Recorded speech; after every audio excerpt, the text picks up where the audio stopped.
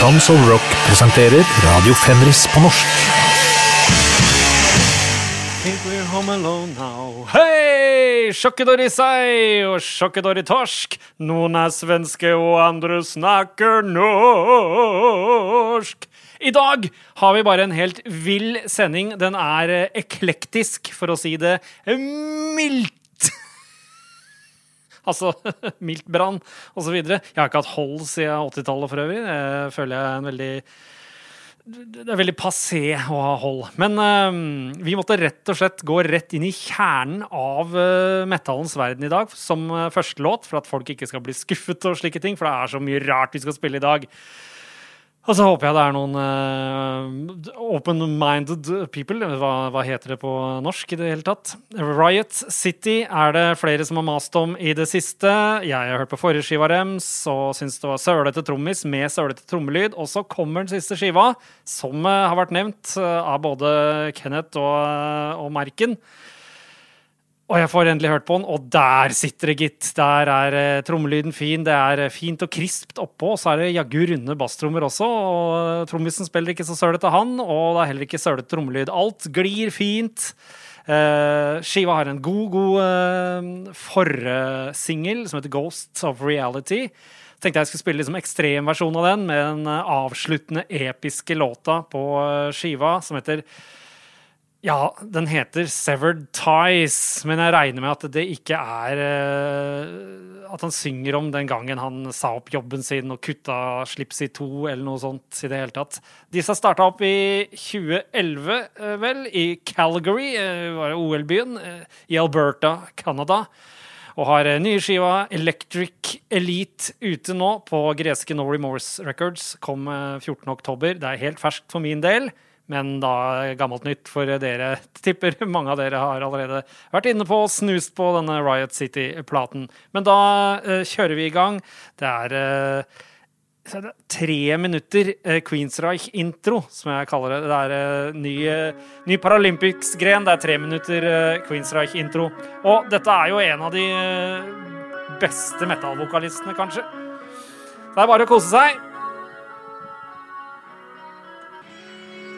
10 minutter lang.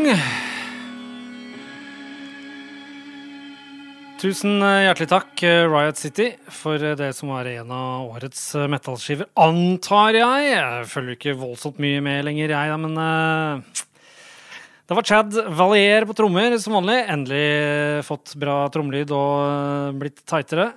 Vanligvis så digger jeg ikke at trommiser blir mye tightere, men når man skal spille tradisjonell metal, så det ofte en fordel.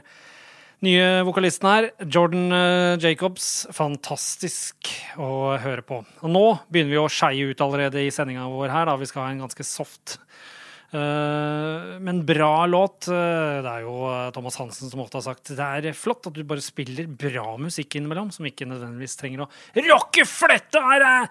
Men vi skal til John McLaughlin, som har tidligere spilt i Miles Davis Band, spilt med en eller annen også, gitt ut 3 soloskiver, og så, han engelsk da, han hadde guru, Sri Chinmoy, som ga han navnet Mahavishnu, og han tromlet sammen Mahavishnu-orkestret sitt, Mahavishnu Orchestra, med Billy Cobham, trommis fra Panama, alle ting. Kan det være der Van Halen har låta si fra, med at de digger Bill Cobham så mye. Det jo tross alt litt sånn Billy Cobham-trommer på Hot for Teacher, som da man kan finne på Spektrum, soloskiva til Billy Cobham. Ricky Laird, bassist fra Irland. Så Jerry hva det jeg skriver her? Jeg kan ikke dette uten at Jerry Goodman, fiolinist fra USA. Og så Rosin i pølsa, Jan Hammer fra Tsjekkia, som han da hadde kommet i kontakt med via vennskap med de gode folkene i Weather Report, som da også et slags jazz-fusion-rock-orkester, som blant annet jeg liker veldig godt.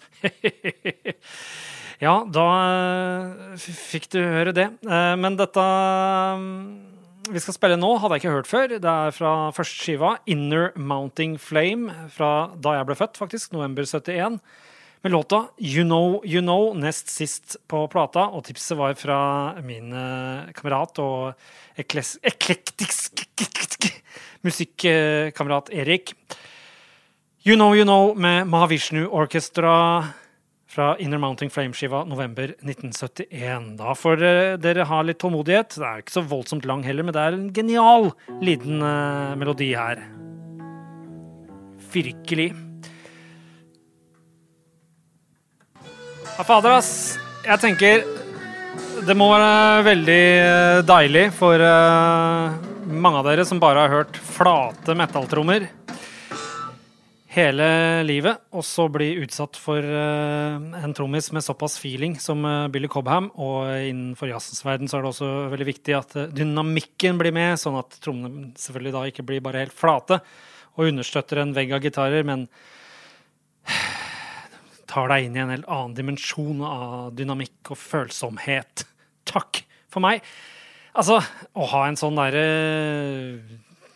John McLaughlin leder var nok kanskje ikke bare enkelt. Det var krangling om hvor mye som hadde blitt kontributert av låtskriving og så videre. Og etter hvert krangling så busta føyk, sluttet å snakke med hverandre, gikk ikke bra, splittet opp i 74, og så tromla McLaughlin sammen et nytt orkester. Så det havis av bra Mahavishnu Orkestra-skiver uansett utover hele 70-tallet. Det ikke noe mer å si om det, ass. Det bare at jeg tror jeg har hørt den der You Know-låta jeg spilte før, kanskje på 00-tallet, men hadde glemt den, så tusen takk, Erik.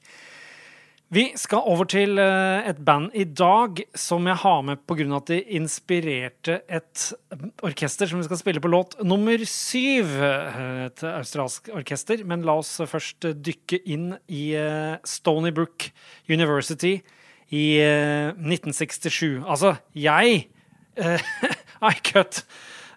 quit school and grew my hair. They did not understand. Men det kan i enkelte tilfeller lønne seg å ta videregående og fortsette med videre utdannelse. Da dette Stony Brook University viser seg å være rimelig viktig for Blue Oyster Cult, men da heter de Soft White Underbelly. Soft White Underbelly, det var vel noe Winston Churchill hadde sagt om Italia da det gjaldt denne gamle andre verdenskrig, Axis of Evil på det punktet. Ja, The Soft Underbelly of the Axis stemmer. Medlemmene, blant annet senere Eric Bloom, nå roter jeg fælt her, for at jeg står med noe foran meg som jeg har tatt screenshot av, for det ganske komplisert.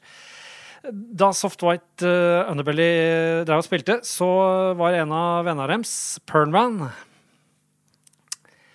tok kontakt med en gang og bare, dere kan jeg hjelpe.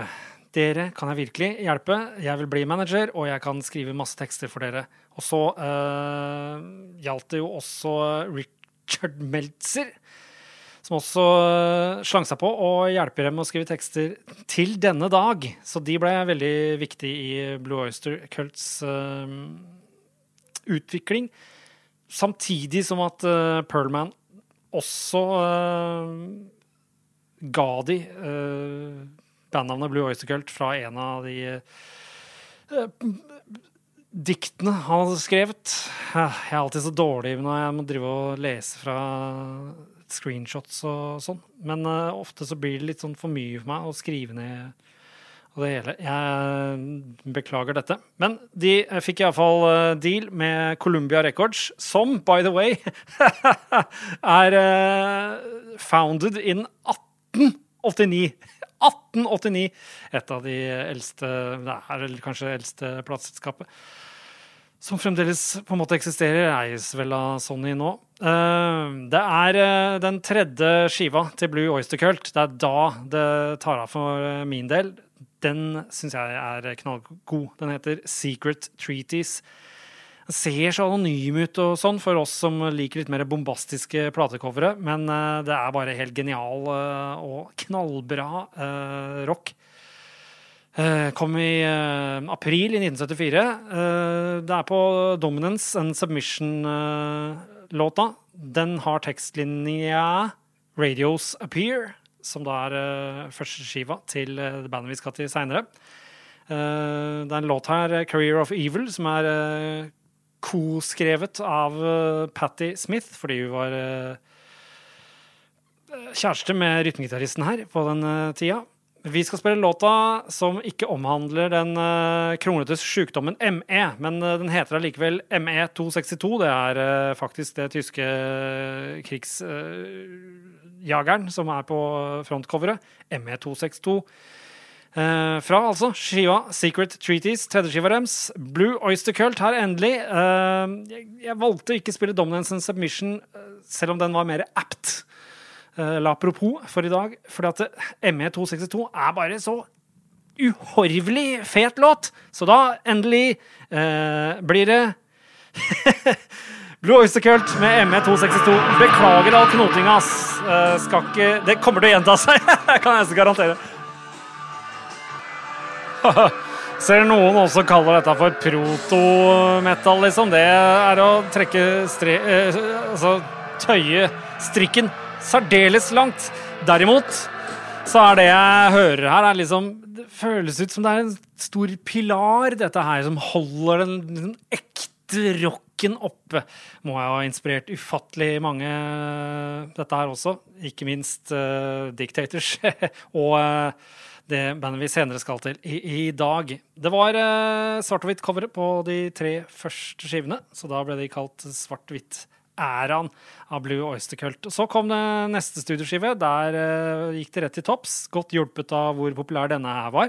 Secret Treaties, og den hadde også Don't Fear the Reaper på, vel. Så da gikk jo alt helt til topps med kubjelle og alt. Nå det alt for mye piano på den ME262-låta, egentlig for min del. Men jeg synes det det så digg skrevet, og oppbygning og sammensetning av partier og sånne ting. Så det var flott. Flott. Stadige pilarer i sangen som holder det hele oppe. Nice. Nice Stony Brook University, der dere alle traff hverandre, og sikkert må synge masse hyllingslåter til når dere treffes på privaten innimellom. Komplisert historie på neste orkester også. Dette jo et band jeg ikke visste om i det hele tatt, men fikk mye tips av Maja, som driver The Abyss-klubben i Göteborg der. Hun sier du må høre på May Blitz, så jeg fikk jo noe greier med det før. Men tenker at det rimelig kult å spille det her også, for det jo rimelig tungt. Men den Smoking the Day Away-låta, som hadde vært logisk å spille her, den hopper jeg over i dag, for jeg spiller heller siste låta fra May Blitz-skiva, som kom i 1970 på Vertigo Paramount i USA da. Fordi den har pauker. Jeg har ikke hørt liksom noen særlig pauker i rock og metal, bortsett fra da jeg var knøttliten og fikk høre det i Celtic Frost sine verker, og tenkte, dette jo virkelig avantgardistisk, og så har May Blitz det da i 1970. Sterkt! May Blitz startet da i Canada /UK 1969, altså 1969 i England. Der var det mange musikere som ville spille tungt, og diverse typer tungt, så det ikke rart at kanadiske folk stakk over dit og spilte. Men etter hvert da, det var en blues-trio som het Bakerland. Hva? Litt usikker. Splittet opp fordi Clem Clempson skulle joine Colosseum. Colosseum har vi spilt tidligere. Og så ble det spilt inn en skive til, May Blitz. Og så, funket ikke. Det ble ikke noe store platesalg. Og de stakk masse hver til sitt. Skal vi se hva det var her da. Så det ikke småtterier heller, hvor de der gutta her To av dem stakk jo drittidlig til Vinegar Joe og Uriah Heep, og så stakk noen tilbake til Canada også, og begynte å spille med noe Three Man Army, som var fra de der Gurwitz Brothers, som da har spilt i The Gun, som hadde Race with the Devil, som også ble en stor hit for Girl School etter hvert, men dette har vi jo også spilt på dette showet Radio Fenris på norsk, Tons of Rock. Ja! Snakker litt om pauker også. Greit, fordi noen i husstanden sa, ja, men pauker har eksistert lenge, og jeg bare, for å sjekke hvor lenge da, så har det jo alltid vært en diverse trommer. 1100-tallet var det første liksom, avbildningen vi kunne se da, av en pauke. Det var vel kanskje litt mer primitiv da, men det begynte å ligne veldig på pauke. Da. Tidligere har det vært lagd pauker av liksom, skinn over store skjell eller keramikkgreier. Dette var i Mesopotamia, som blant annet er en utgivelse jeg liker veldig godt med favorittbandet mitt, B-52s. På 1500-tallet så begynte skruene og sånn for å kunne stemme dem og komme på plass, og det var da brass da messing eller kobber som var under, og det var liksom, da var det helt vanlig at de noble husstandene hadde dette, og de var i samme guild som messingblåserne.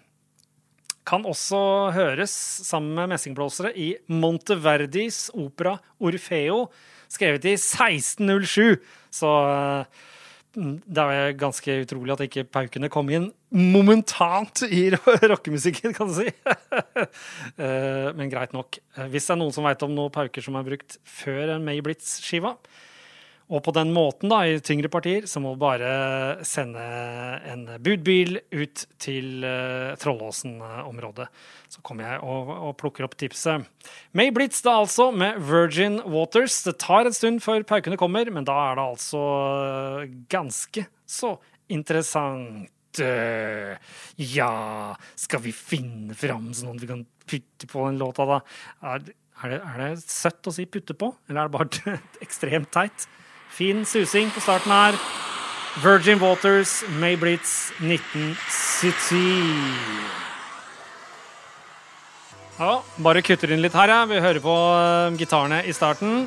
Kunne ha vært en inspirasjonskilde for Ace Frehleys Fractured Mirror. Vi faller den låta.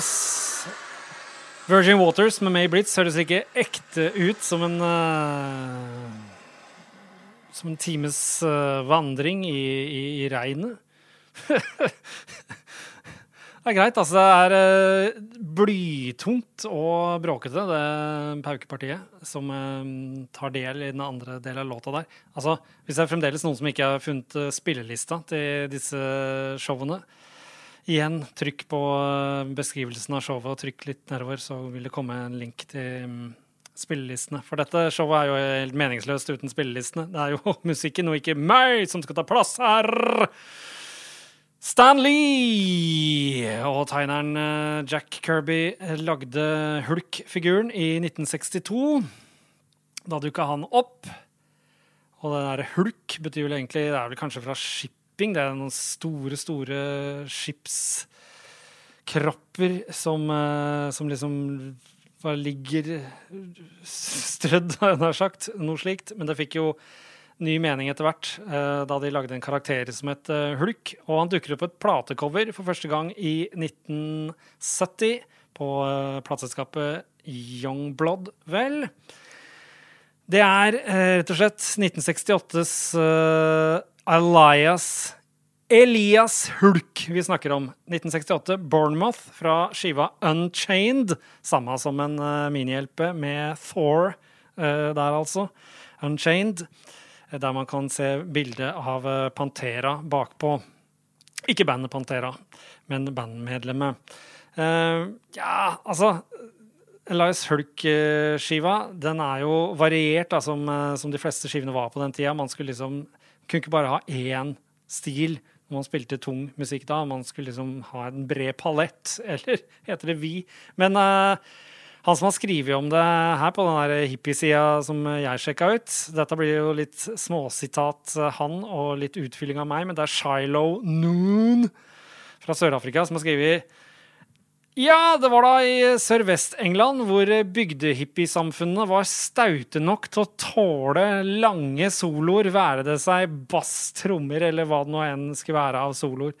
Så det ligger litt av grunnlaget for hva vi skal høre på nå. Da kan jeg tenke meg at den Mayblitz-låta og Elias Hulk-låta krasjer noe. Det er ikke noe jeg er stolt av, men jeg måtte kaste litt rundt på ting her i dag, og så endte Mayblitz-låta og Elias Hulk-låta etter hverandre. Det var ikke egentlig meningen. Greit, men plukket ut låta Nightmare, for den er egentlig mest bråkete, og den høres enda mer gnarly ut enn Mayblitz, for å si det mildt. Ok, kom igjen da, Hulken!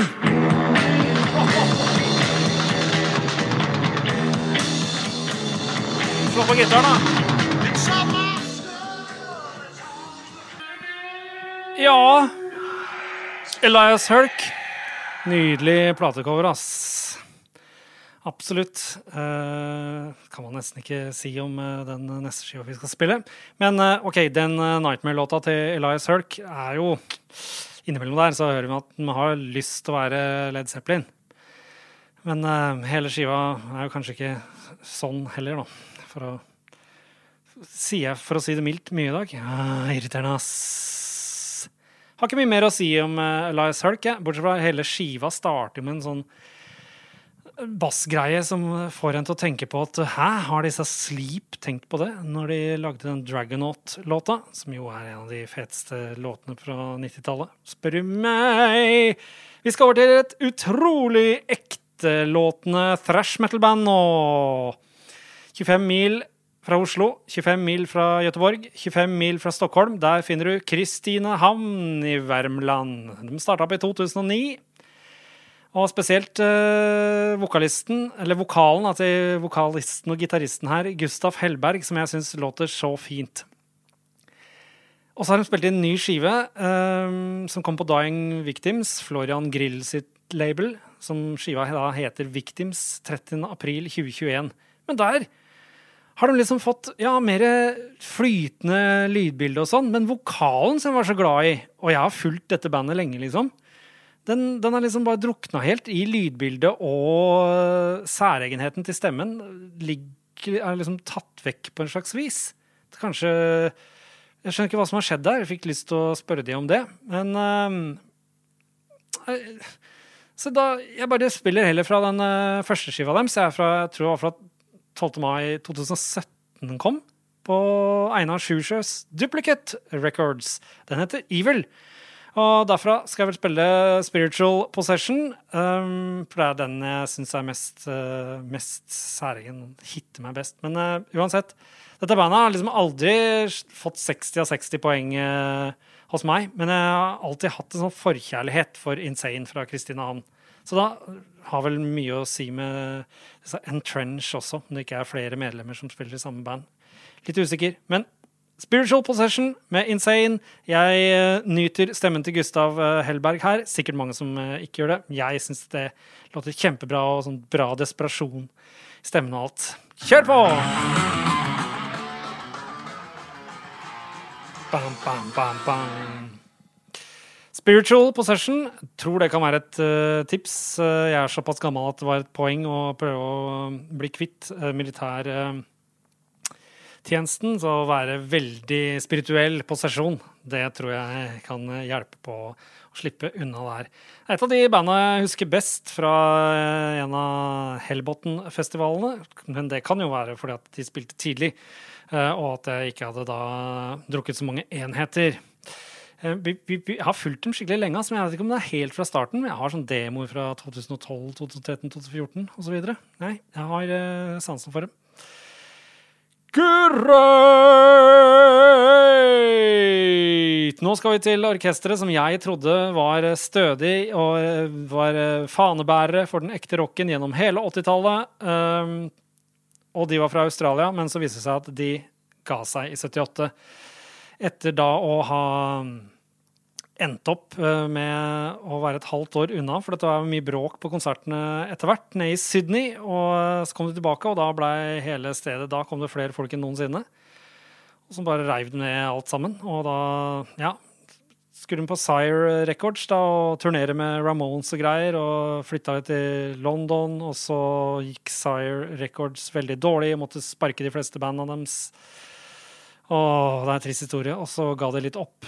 Men så det jo et av disse bandene da, som har holdt den ekte rocken, igjen dette uttrykket, oppe.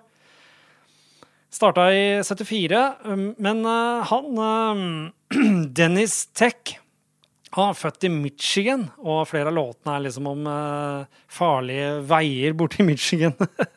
Der. Hvorfor han flyttet til Sydney, det har ikke jeg finnet ut, men det sikkert masse nisser som sitter og bare virrer med halene sine nå, bare men dessverre har ikke plass til nisser her, burde vært nisse nok til å finne det ut selv. Det bandet vi skal til Radio Birdman. Det kommer av en Stooges-låt som de hadde hørt feil da. En låt som het 1970 de trodde Stooges sang Radio Birdman, men det som egentlig ble sunget var Radio Burnin'. Greit. Så det jo litt vanskelig da, for at de spilte inn førsteskiva si liksom 2 ganger, og ja, fansene har begge versjoner, og de diskuterer i endeløshet hva som den beste av de. Jeg ikke så fan men dette tipset om Radio Birdman fikk jeg ut på 90-tallet en gang av en franskmann som het Thomas Bonnet, som har veldig god musikksmak. Så da ble jeg obs på dem. Jeg tipper at dette var veldig kult å høre på steder som Last Train og Rock All og sånne steder som det også. Her i Oslo i hvert fall. Og sikkert mange som liker Scandi Rock og sånn, liker det også. De jo litt inspirert av Surf og Detroit, bandet MC5 og Stooges og sånn. Sikkert også litt sånn The Sonics og alt mulig. Men hvem låt har jeg valgt ut å spille da? Ja, hadde vært morsomt å velge Aloha Steve and Dano, som da var hyllingslåta deres til Hawaii 5-0. Nei, ikke Hawaii 5-0 fra nyere tid, men et show som gikk fra omtrent 1960-1980. Book 'em Dano! Der det sitatet kommer fra, den serien. Men hvordan startet de opp? 74 til 78 da de først ga seg. Så startet de vel i 2006 igjen, men man må kanskje ha spilt litt innimellom, tenker jeg. For at alle ville vel, som var interessert i ordentlig rock, ville vel ha Radio Birdman, og spill. Hva fikk de i stedet? Ja, kan vi komme tilbake til, hvis jeg ikke allerede har spilt det. De fant seg et sted da, som de etter hvert tok over, som kanskje et slags mini-blitz, men det var ikke så politisk da, men det var i hvert fall mange som fikk utfolde seg i dette Funhouse, og det var ikke da Marius Müllers Funhouse, tror ikke det har noe med hverandre å gjøre, men det kan ha hatt det! Men jeg tviler veldig sterkt på at Marius Müller satt og hørte mye på Radio Birdman. Kunne ha skjedd da.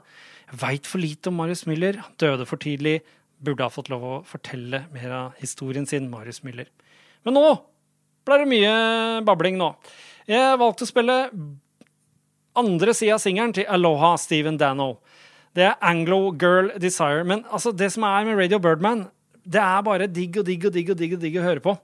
Og det bare, selv om det ikke sitter første gang, så blir det bare diggere. Jeg bare anbefaler å høre på Radio Birdman. Kan gjerne velge det liksom enkleste, den der det definitiv greia som kom i 2001 eller noe sånt. Det ligger på Spotify, bare å høre på. Radio Birdman, Anglo Girl Desire, fra en single gitt ut 1978 på Trafalgar Records, før de signet på, eller de hadde vel signet på Sire da, men